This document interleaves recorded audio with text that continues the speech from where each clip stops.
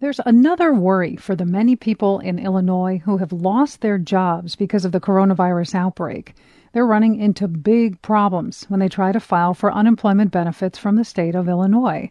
WBEZ's Dan Mihalopoulos reports. Here's the sound you'll likely hear again and again if you try to call the state's toll-free unemployment benefits hotline these days.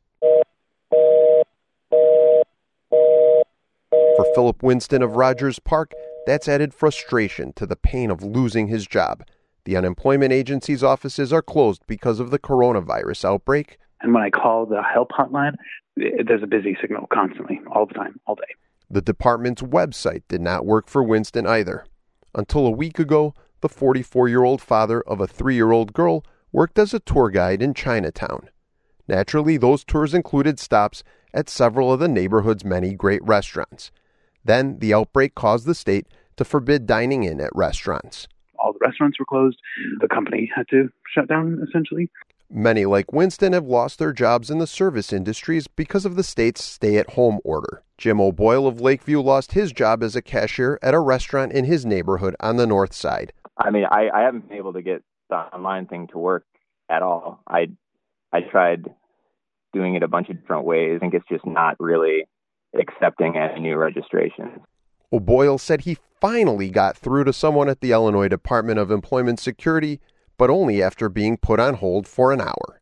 Yeah, I was able to apply over the phone, fortunately. I explained that I tried to do it online, and my operator person told me that they were all having trouble with the registration thing. Chicago Alderman Carlos Ramirez Rosa wanted to share the hotline number with his constituents who had lost their jobs, but when he went to check the state's number, it was just a busy tone.